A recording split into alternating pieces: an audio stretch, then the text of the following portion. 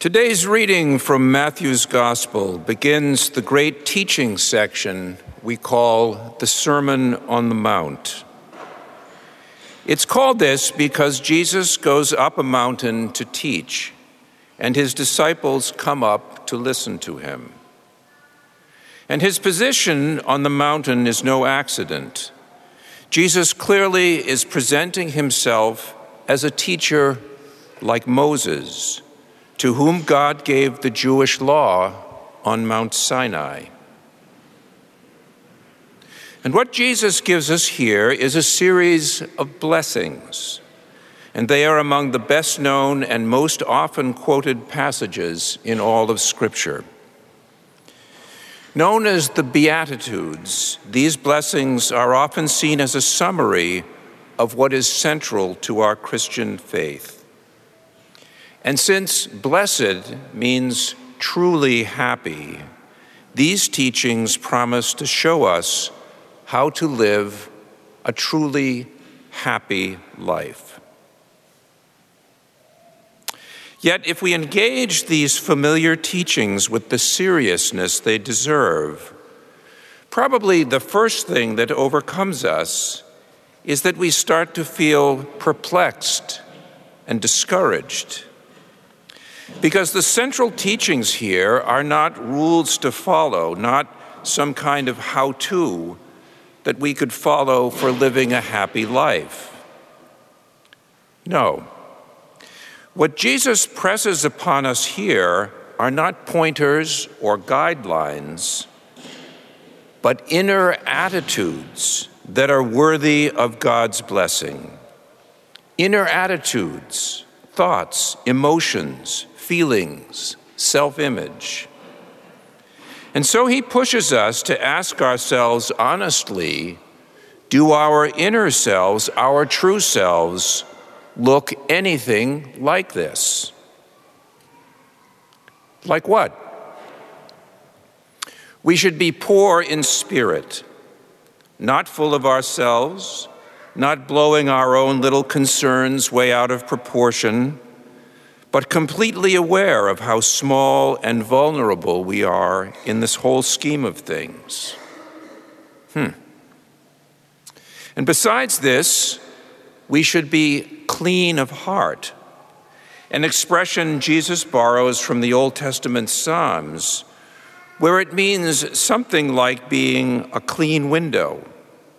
People around us could look into our insides and not have to see the resentments and prejudices, the petty desires, perhaps even the hatred and envy that we try so hard to hide. Instead, people would look through that clean window and see goodwill and sound judgment that express themselves in an open and upright character, in charity and peacemaking and fair dealing. Okay. And then we should be merciful, even to people who disrespect us or hurt us, sometimes in really ugly ways, and also to people who simply push our buttons and drive us crazy. Merciful and generous and self-giving, not just when it's easy, but when it's hard.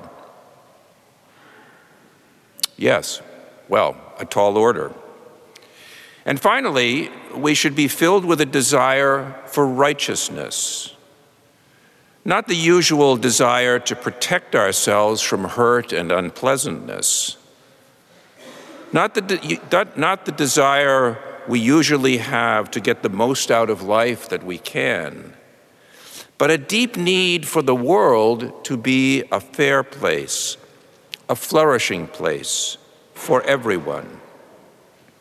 A need so deep that we could say with Jesus that we hunger and thirst after righteousness.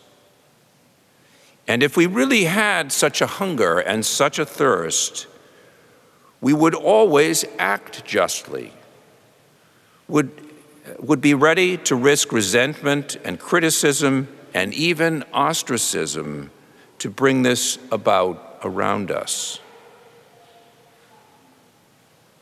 Wow. These inner attitudes that Jesus holds out in his teaching, being poor in spirit and merciful and clean in heart and deeply committed to justice, would express themselves in a different kind of life than the life we know every day. If we all had hearts and characters like this, we would be in God's kingdom. We would be living the kind of just and loving life together that deep down we truly desire. And that is why Jesus' teaching here so easily leaves us discouraged. If we take an honest and sober look into ourselves, we realize that this beautiful reality is very far away. Some days, it just seems like a dream. And in fact, there is a line of interpretation about these Beatitudes that expresses that discouragement. According to this view, the Beatitudes are not for ordinary folks like you and me, but only for people in monasteries who pray constantly and live under strict rules. For the rest of us, there are the 10 Commandments to help us clean up our behavior, to avoid stealing and gross sins like that. These blessings, then, would be too hard for most of us.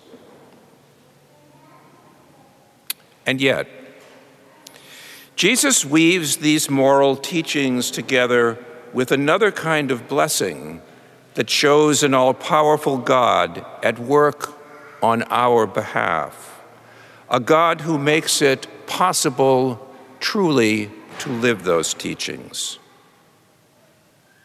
Do we mourn our weakness and blindness?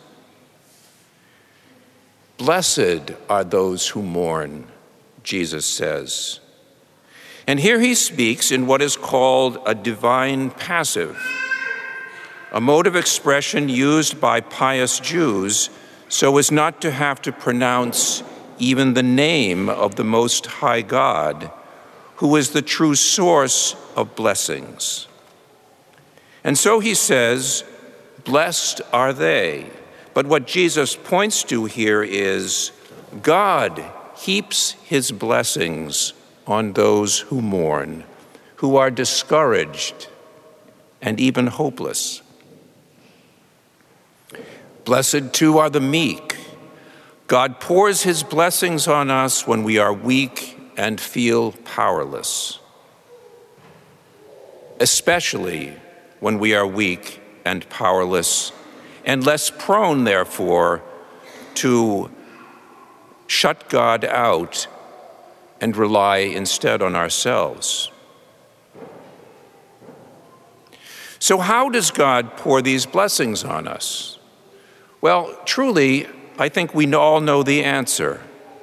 By giving us his body and blood to nourish and strengthen us, by sending us his Spirit in the sacraments, in the beauty of his creation which draws us to him, in the consolations of prayer, through the kindness of others who are vehicles of God's grace.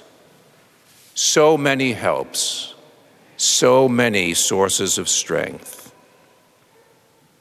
And God blesses us right here today by teaching us how to live, what the truly blessed and happy life is for all of us.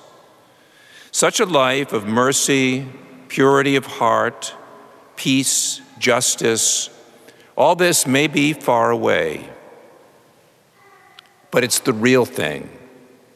Every other version of happiness is just partial, whether it's ease or safety or getting affirmation or admiration from other people or success or pleasure. All good in themselves, but none of them constitutes true happiness. Each is somehow incomplete. Each, in the end, will leave us hanging. When things just happen and we stumble and fall. Jesus points to real blessedness, real happiness. It may seem far away, like a light shining in the distance on a dark night. And we are only in that light in heaven.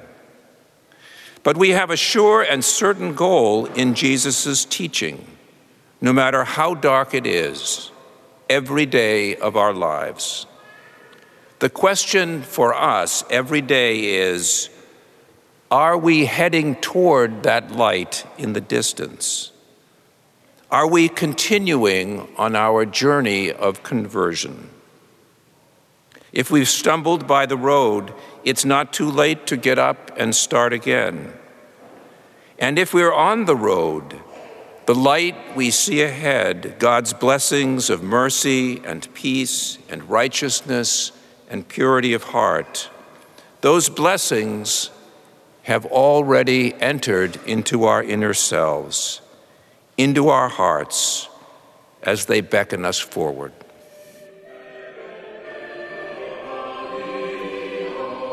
Thanks for listening to Within the Walls of St. Paul's Sunday Homilies. Please be sure to like us on Facebook and consider supporting us by visiting stpaulsharvardsquare.org. That's stpaulsharvardsquare.org. God bless and see you next time.